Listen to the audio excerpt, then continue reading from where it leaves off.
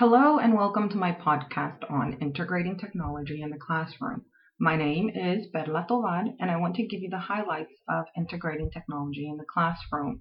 First of all, it is very possible and there are many products and different kinds of technology that can be used to integrate technology in the classroom.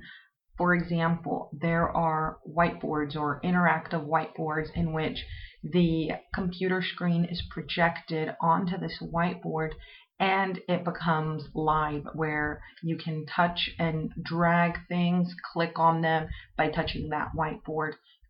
Students are usually super engaged when they use these whiteboards. And the other one is e-readers. E-readers facilitate reading for students who might have dyslexia or students who have dysgraphia.